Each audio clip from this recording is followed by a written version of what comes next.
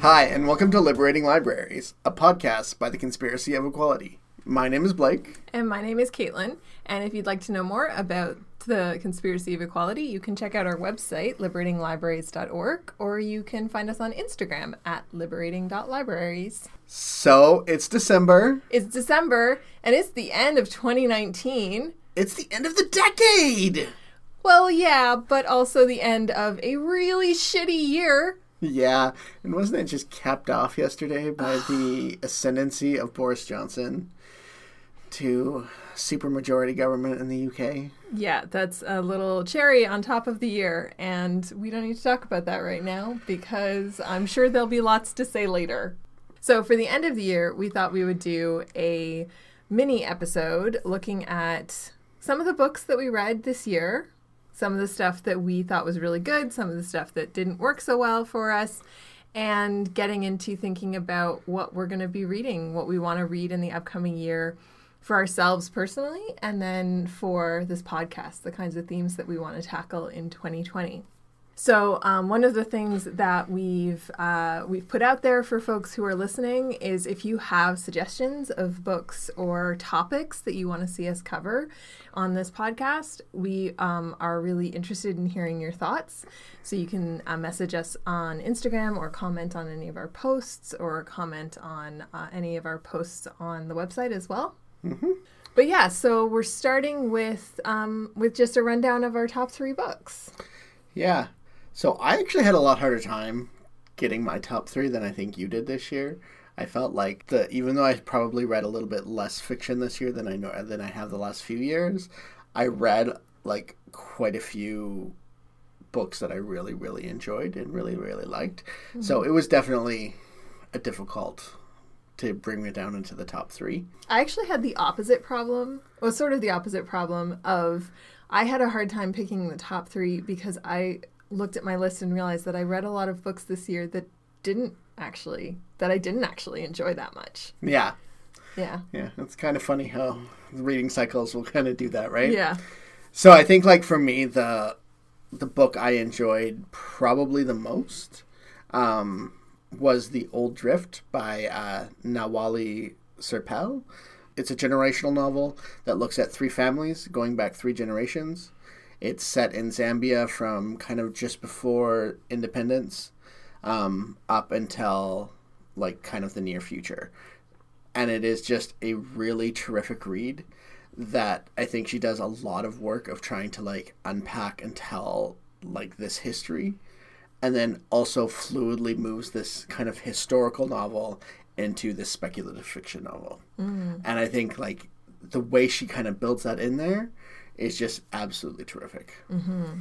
Yeah, I remember while you were reading it, you were talking, and I had thought that it was a book that was all historical, and then you started talking about how it's gone into the future, and I was just like, that's a fantastic mashup to do in a book. I'm really excited to read it. Yeah, I just like how fluid it happened, like mm-hmm. how like it didn't feel like there was any kind of moment of like jarring, being like, oh, this is not the same book, but it was just so fluid and just so eased into the way this kind of like speculative future starts to happen. Mm-hmm. It was really good, and I think there's a lot to unpack, both kind of the ways in which revolutionary movements impacted early Zambia, followed by kind of like the collapse and IMF kind of restrictions that came out in the 80s and 90s, as well as the same time the HIV/AIDS virus sort of hit.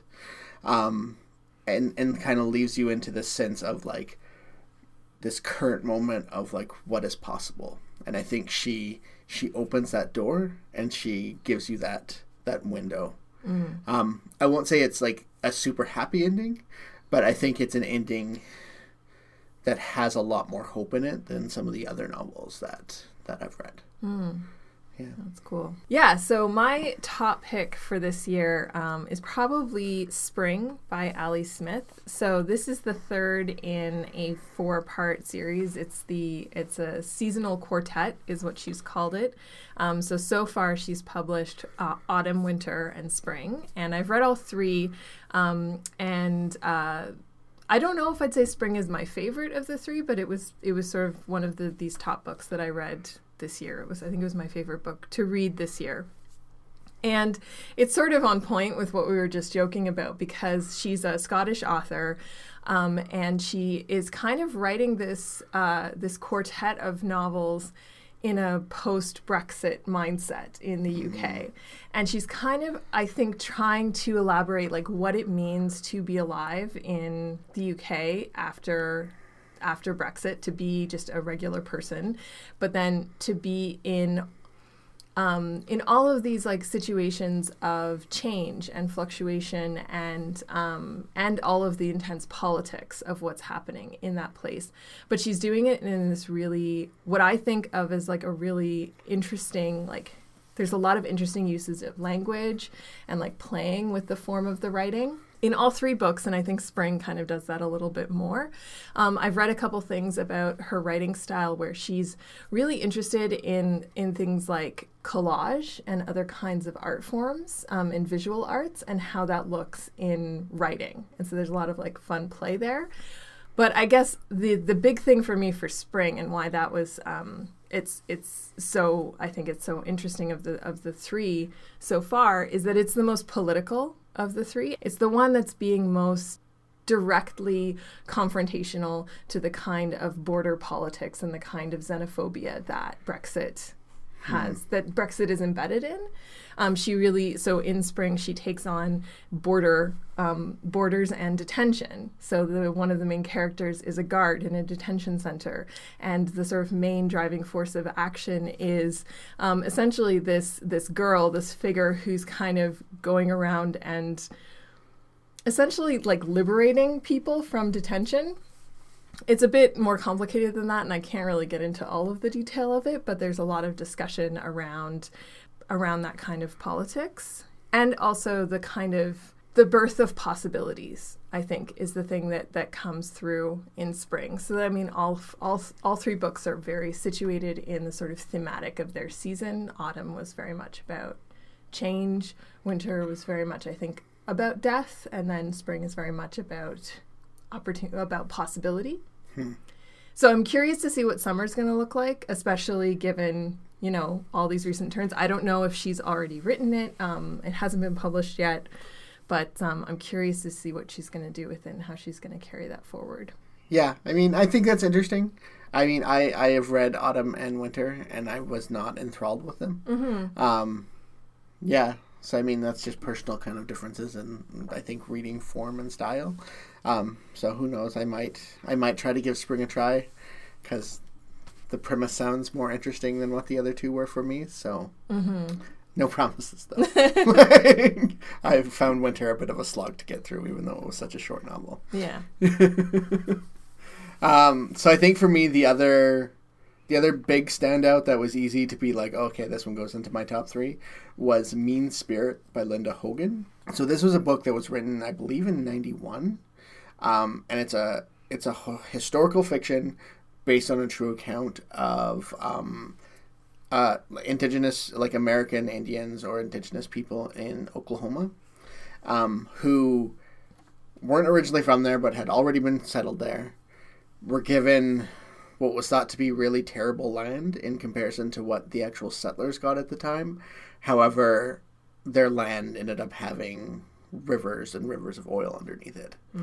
She's just doing a really amazing job of sort of unpacking what happens and like the ways in which the settlers, through both direct violence and bureaucracy, make the lives of these indigenous people completely untenable. Yeah, and it was such a good book. Like, it was so vibrant.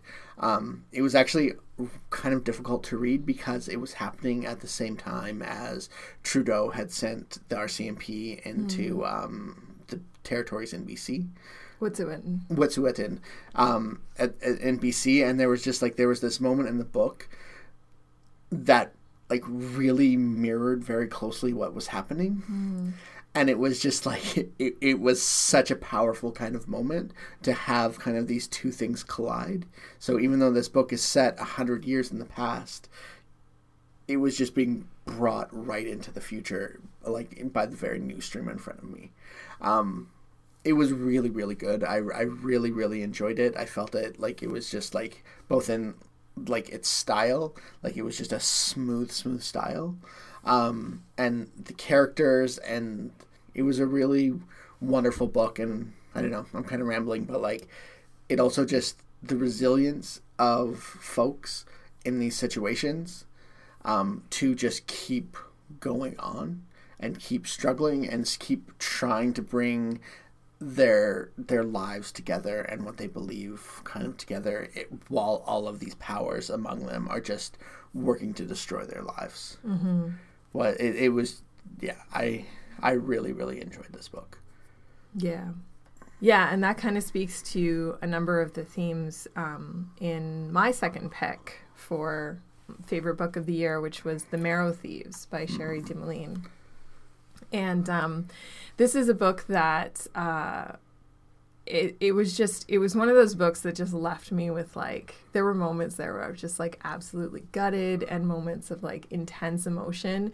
It's actually a young adult novel, but I think it's cross-generational. It's written in a style where it's so accessible for like young adults to read, but it's also, everything in it is deeply emotional and impactful and like important to read no matter what age you are. So it's like it really captures a lot of that intergenerational spirit. So it's Sherry DeMeline is Métis, and it's written, it's kind of a post-apocalypse, post-climate change novel that looks at this group of Indigenous folks who are trying to survive in Canada post climate change. And they come together, and they're drawn together in different ways, and build a community together to survive. And there's a specific situation around Indigenous people are being hunted and put into concentration camps, essentially to extract their dreams, because that's something that that non-Indigenous folks have lost. And so there's a lot of parallels. Like you can see it very much parallel stories around residential school systems and like the extractivism that happens through colonialism. But I think what's most brilliant about it is the way that it's actually about the creation of these communities and the use of systems and knowledge forms and kin systems and systems of being in the world that are drawn out of history and drawn from all these traditions that have been kept and preserved, and like that people have maintained through fighting colonialism for so long, and are able to build these like resilient ways to survive and to be together and to build community. And I think one of the things that spoke to me most, I remember as like almost like a third of the way in, I was just like, this is the story that I wish had gone alongside something like Parable of the Sower when I first read it. Yeah. Because when we were reading Parable of the Sower, which is a book by Octavia Butler that deals with a lot of very similar themes, but is about California and kind of completely scripts out Indigenous people from her view of California. And it was just like, this is it. This is a book that's answering that question that we had about like, but what would the people who have been resisting colonialism be doing in this situation? And this is part of that answer, I think. Yeah, I think you're absolutely right. I think that's, putting those together is a really, really smart thing to do. Mm-hmm. Yeah. I also read The Marrow Thieves and thoroughly enjoyed it. Like, I think it does everything that you are explaining, and like, it's a really beautiful book. Mm-hmm. And like, and just, it's such an easy read, and like, it just captures you right from the outset, and you have to finish it. It's like, it is gutting though, and there are parts of it that are just like, they will stay with you. They will. Yeah. They will. So the last book on my list, and this was the hardest one because I feel there were 3 books that I just really also kind of enjoyed in the same way. So the book I finally chose was The Sympathizer by Viet Thanh Nguyen. I am probably butchering that. I should have done a Google to learn how to say it first, but I didn't. I think the reason why I finally settled on that one is the style. Is the style. is the fact that it's I like first person novels. I think are kind of hard to get right, but I think this one does a good job of doing that. I like the complexity of the story. Was really, really good. It follows the narrator, who is a double agent. So during the Vietnam War, so he is in southern Vietnam and works for kind of the southern Vietnam government as well as like the Americans, but is actually a spy for the North Vietnamese army. So after the fall of so the first kind of bit is him in Vietnam as Saigon is falling to the North Vietnamese. And then kind of most of the other book is about him in America, where he continues to be a spy for the Vietnamese government while living in the States.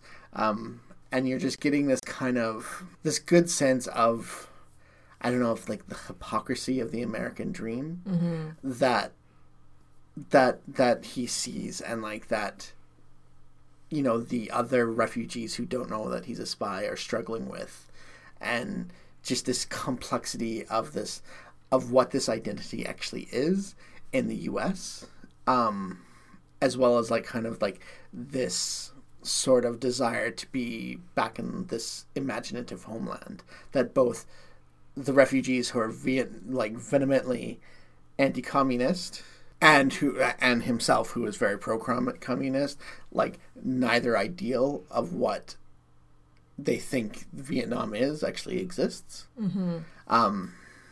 Yeah, I just felt it was a really, really good book when I was reading it. I really enjoyed it. Yeah, it was fantastic. I agree with that one. I also read it, and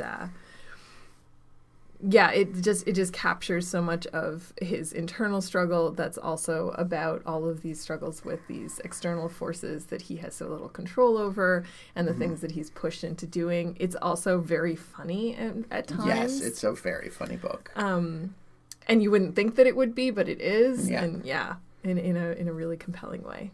So then the last one on my list is actually, I actually just put down my reread of Cities of Salt. So earlier this year, we did a podcast episode looking at The Grapes of Wrath and Cities of Salt by Abdulrahman Munif. And we had both read it previously.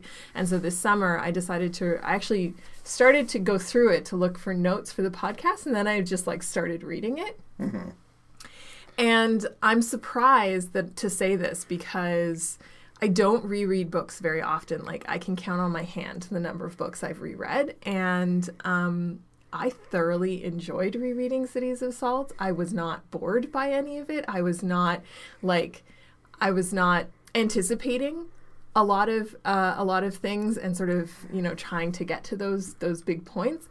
I think the style of the book and the slowness of the story and the build-up and the intricacy of how things are building in the story, which we talked about in the podcast, all lends itself to a reread in a way that a lot of books don't. So I'm not going to say a whole lot about it because we talked about it in a previous episode, but it was a surprise to me, and I really, really enjoyed rereading it. Interesting. Yeah, I've reread very, very few novels. Like, very few. So, yeah, that's interesting. It's a commitment to reread something because there's so much to read that it's like, how do you actually pick the things that you're going to read a second time? Absolutely. Yeah. Yeah, that's good. So that's the top 3. So now we jump into books we least enjoyed. Yeah. / outright hated this year. Oh, yeah. And why?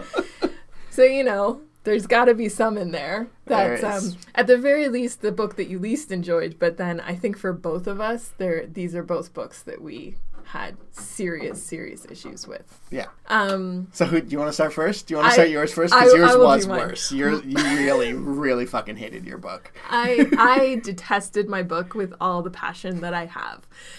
So the book that I least enjoyed was called El Murmullo de las Abejas, which is The Murmur of Bees, and it's by Sofia Segovia, who's a Mexican author. And I was initially excited about this because I enjoy reading books in Spanish, and I was excited about that. And I was also excited to read it because it is set during the Mexican Revolution in the 1910s and 20s. And the story presented itself as being about like the changes that are underway for landowners and over the land in that time period during the revolution. And there was supposed to be some elements of magical realism involved in it, and it just seemed like a really interesting plot. Turns out that it was a pile of reactionary bullshit. And I'm actually just going to say it that way. It was just a pile of reactionary bullshit. The central theme of the book seemed to be that that land reform is wrong and that peasants shouldn't be uppity and should stay in their place. Like, that was actually the central message of the book. The element that was magical realism actually just turned out to be ableism. That they had she had created a character who had a speech impediment and wasn't able to communicate, and that led him to have and he had a relationship with bees. That sounded at first like it could be interesting, but it just turned into this like ableist narrative of this mystical disabled character who is able to like see things that other people can't see or something like that. Like it was very simplistic. I've also since then kind of thought about it more and read a bit more about how it kind of fits into a style of writing that is actually very geared towards sort of middle-class white women in Latin America, that kind of tells stories about their histories, about the kind of families that they come from, or the kind of places and people that they're connected to. And that seemed actually really quite in line. So the main antagonist in the story, and he's entirely written as an antagonist, is this campesino who lives on the land that the landowner character owns, who wants his own land. Like, that's his driving motivation, is that he wants his own land and wants to be free from the control of El Patron. He wants to be free, and that's the driving thing that makes him an antagonist. It's just, I felt compelled to finish it, and I did finish it, and it was one of the worst things I've ever read. Yeah, you hated that book. Like, when you say you felt compelled, I don't know if compelled is the right word to finish it, because I think there were a couple times where it's just like, just keep going, right? Like, sometimes this is the thing about Latin American fiction. It's really dense and long, but, like, it'll get you there. It'll get you there. And, like, so I think I was kind of coaxing you to finish it. And then finally you were just like, you finished, just like, no, it does not get any better. I think to be more serious about it and to bring it back to, like, the purpose of this podcast. Yeah. I think what it failed, like, the reason why I was so angry about it wasn't just that it was badly written or that it was a boring story. It's that it, like, failed to act in the story that it was telling. It failed to do anything other than react to upheaval, to react to pressure on the status quo. Yeah. Right? So and when I say reactionary, I think that's the thing that, like, pissed me off the most about it, is the use of art for reaction. I think is a really, like, that's a really offensive thing to me, to use art and to use creativity to react to liberation struggles. It's like the antithesis of everything that we're talking about in this podcast. So yeah, don't read that. Yeah. Yeah. So my book is not as intense. It's not reactionary. I think it's just like I had such high hopes for it, and it was so bad that it just made me really, really dislike it. So the book is The Book of Joan by Lydia Yuknavitch. So it kind of sells itself as a retelling of the Joan of Arc in the era of climate change. So it's kind of about this young woman who is set in the near future when basically there are climate wars starting, as well as, like, dire climate changes starting. And she finds out that she has this incredible power where she can become part of the earth, in particular in like battles. So, like, she can actually attach herself to the earth and then blow up kind of like the enemy lines behind it by, like, having a tree explode or something to that effect. Okay. So there's that story, and then there's a story that's in the future from that telling of it, where it's taking place on a spaceship that has the last remaining vestiges of humanity, who are ultra wealthy and just like morally corrupt. So that story, that particular story, had some kind of interesting things happening to it, right? Like there was no paper, so like as acts of resistance to kind of like this fascist society that they lived in, they burned stories onto their body. So like that was interesting, and it told an interesting story, but I just felt it ultimately became just stupid. Yeah, so like it became stupid. It became just like poorly written. It was jumping all over the place, and like it just like didn't, like, her timeline just didn't make sense, because eventually like you find out that Joan, in a fit of rage, basically uses her power to destroy the world.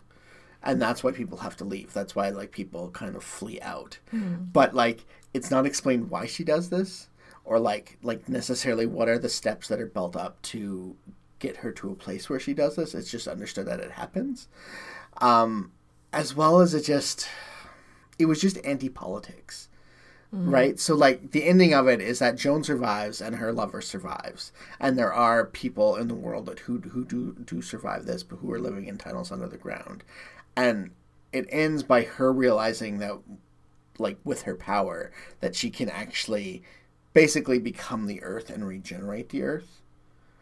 It's caught up into the savior complex, where it's just like just one person is going to fix all our problems, which was just so incredibly disappointing.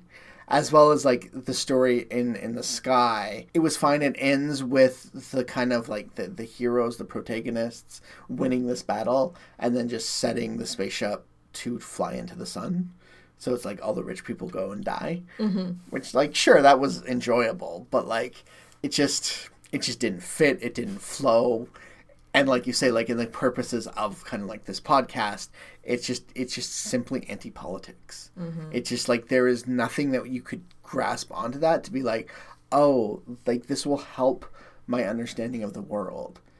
Because like it was an interesting premise of a story, right? Like I wanted it to be better.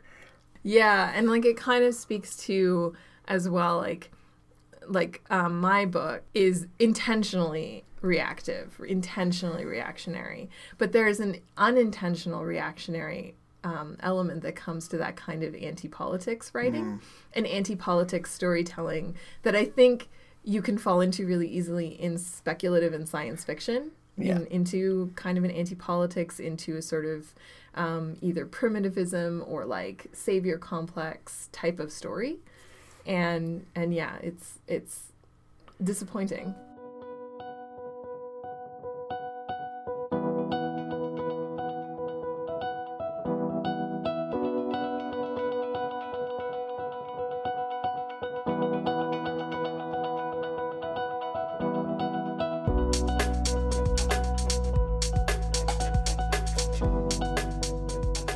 So our next question was kind of just a side question that I had thrown in there to see if there was anything we could tease out of it. This idea of whether there was a book you read this year that you felt helped contextualize or process anything specific about the current political moment. I mean, the crap year that was of 2019.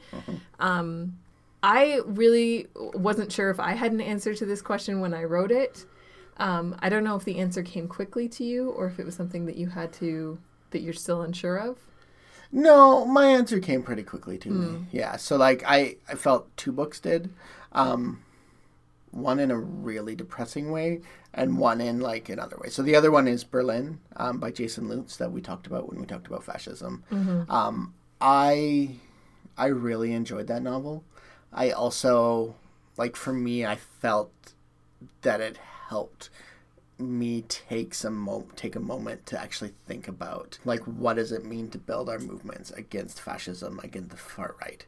And I think I felt myself almost falling into the trap of the main character, like beating myself up and thinking like I personally have to save everything, rather than no, movements have to save it, movements have to do it. And if we don't, and if we try to like fall into I personally have to save everything, we're not going to get anywhere really fast.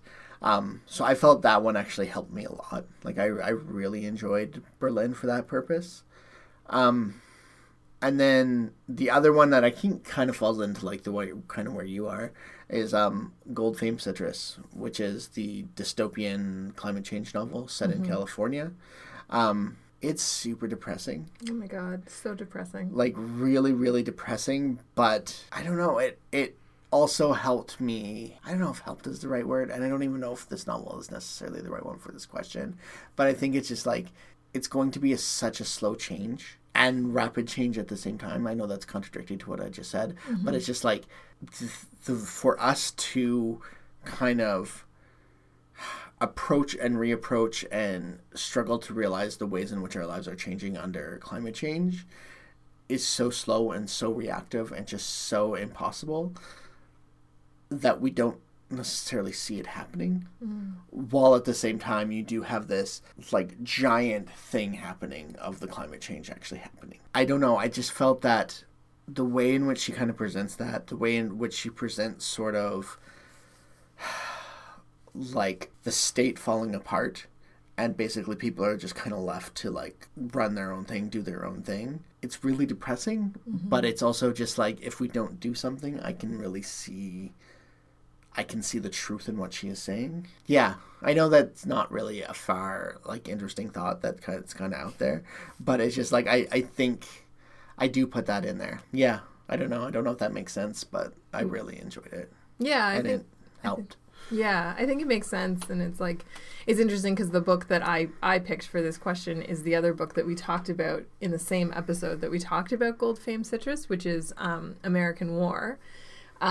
Which is also a book about climate change. It's also about a sort of dystopian future under conditions of climate change. But I think in the podcast we talked more about how it's maybe less about climate change and more about the American way of war and the consequences of American warfare.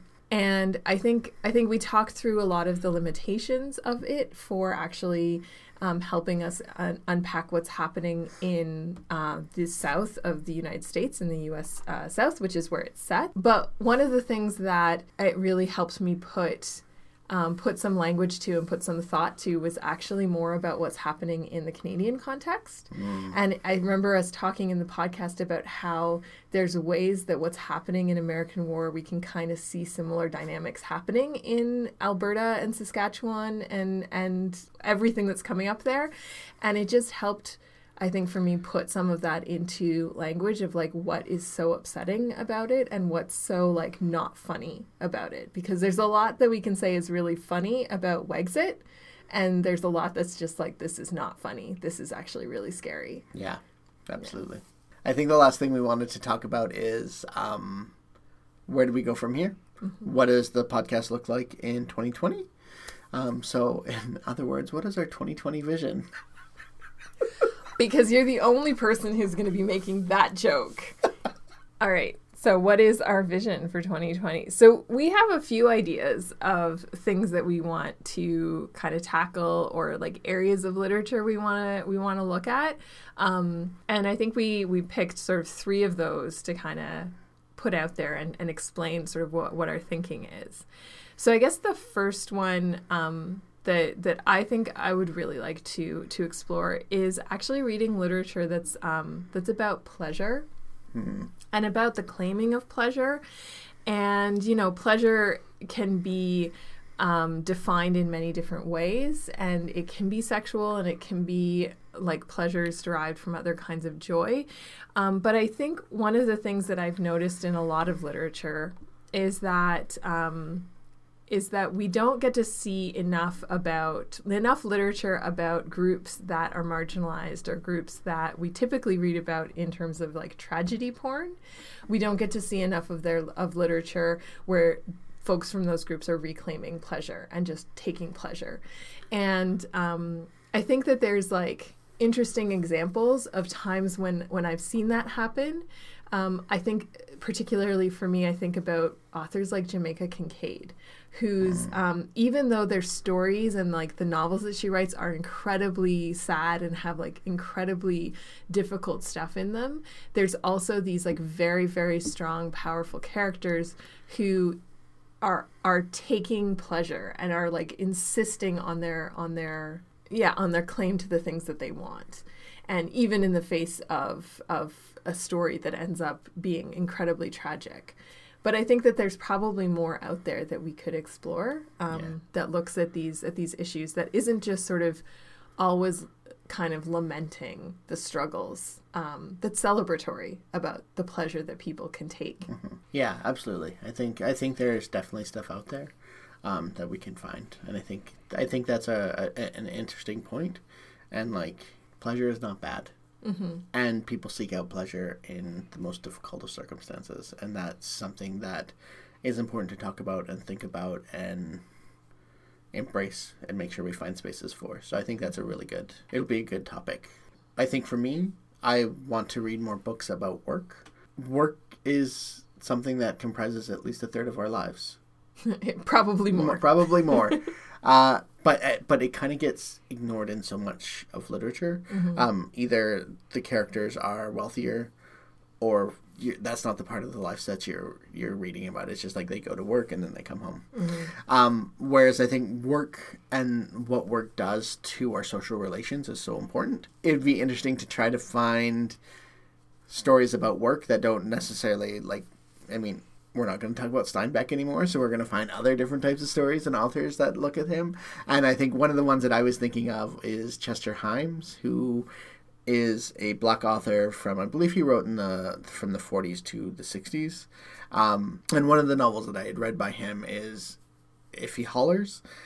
And it is this rapid-paced book set over, I think it's about 2 days, of kind of the sort of almost collapse of this welder's life. It's set during World War II. He's working on a dockyard, and like there are large portions that are just describing both the work that he's doing as well as the fact of racism in the workplace on what he's doing and how he has to try to negotiate that and kind of fails to negotiate that, which ends up leading to a spiral downwards of his life. And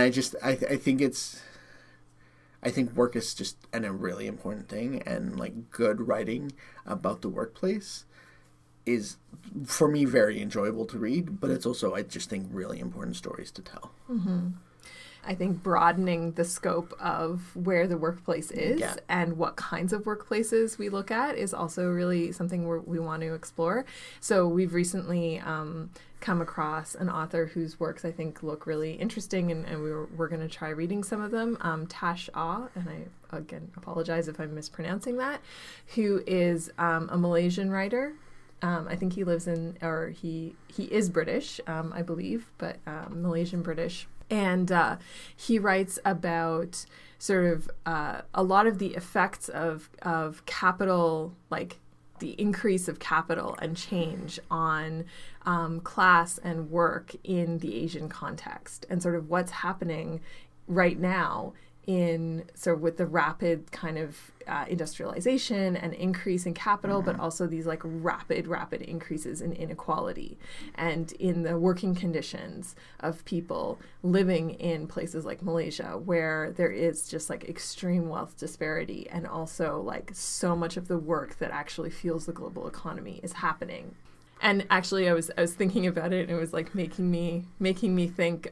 Reflecting back on an essay that we read, an interview with Tash Ah, it was making me reflect on Parasite, the movie that we just saw, which is just like it was amazing. I'm amazed by that movie, but it's just such a brilliant like portrait of all of this like complex class dynamics. Mm-hmm. In this context in Korea, that you just... If we could find Parasite as a novel, I think is exactly what we want to talk about, right? Because like that movie does do so much to like talk about this rapid inequality and like just the effect that this inequality has on workers, on families, on the way workers are pitted against each other, and in this like really beautiful an intelligent and smart and entertaining way. Okay. And then I think the last one that we're going to talk about, so we had written down both looking at African futurism, which is, I think, the name I most associate with it is Nnedi Okorafor. And then also Indigenous futurism, which I think some people put Sherry DeMolin in this category. Yep. There's also been like a bunch of different anthologies that have come out recently of Indigenous science fiction, Indigenous futurism. And I read an article recently talking about Indigenous futurism and sort of reflecting on two key points around it, which is the first is like putting Indigenous people into science fiction. Yeah. Kind of what I was talking about with the Marrow Thieves in relation to the parable of the sower. But then also normalizing Indigenous knowledge as like another kind of science that can be the foundation for science fiction, right? So that the science in science fiction doesn't have to be Western science. Yeah. Yeah, and I think for me, African futurism falls into some very similar things. So African futurism is different than Afrofuturism. Yes. And again, I don't actually know that much about it. It's been something that's been tossed around a lot, but I just think it's really interesting. So my kind of base understanding of African futurism is very similar to what you had just said, but it's also like set in Africa, like on the continent. So it's giving voice to people who generally are forgotten about and not heard, setting them in science fiction because there will be science and life in Africa. And I just want to learn more about it and be able to talk intelligently, not like I just did. So, and I've heard The Old Drift, as some people are talking about how that book fits into African futurisms. So I think it could be quite interesting and it's an important idea in science fiction and speculative fiction to reimagine who we imagine the future to include and like who we imagine having futures, and like that's a big theme that I've heard in Afrofuturism, and I imagine it in African futurism as well. And it's about it's kind of like you said, like it's also about in place. So it's not about like the desire to go to America, but it's just like, no, this is our home. What does that look like? What does that science fiction look like? Absolutely. All right, so this is probably a longer episode than I initially thought it was going to be. Yeah, I don't know how you thought that this was going to be short. Us talking about, 8-9 books? Of course it was going to be longer than what we thought it was. You thought it was going to be. But thanks for listening and indulging us in our discussion of things that we read. You can also see the full list. We're going to be posting them on Instagram, so you can get the full list of all the books that we talked about. Well, the good books that we talked about. Yeah, the good books we talked about. I mean, we'll probably do the cheesy these are all the books we read this year and post it on there as well. So you can also see everything that we've read this year. Yeah. But yeah, so in terms of asks going forward, like we said at the beginning, if you have suggestions, we'd love to hear them. We're also really interested in getting feedback on the podcast in terms of style, how we present things, how we talk about things. Do we need to go more in depth on certain things or explain other things better?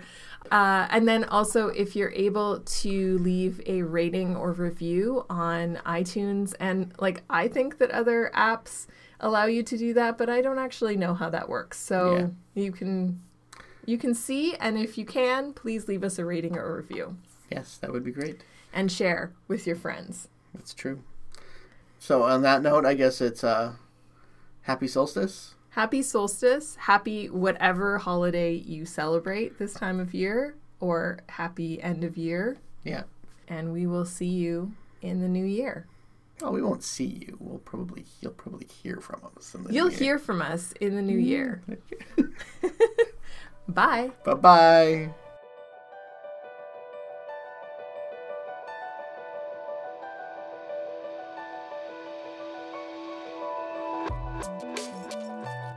Music for this podcast is by Ketsa from their album Metamorphosis. You can find them at the Free Music Archive or at ketsamusic.com.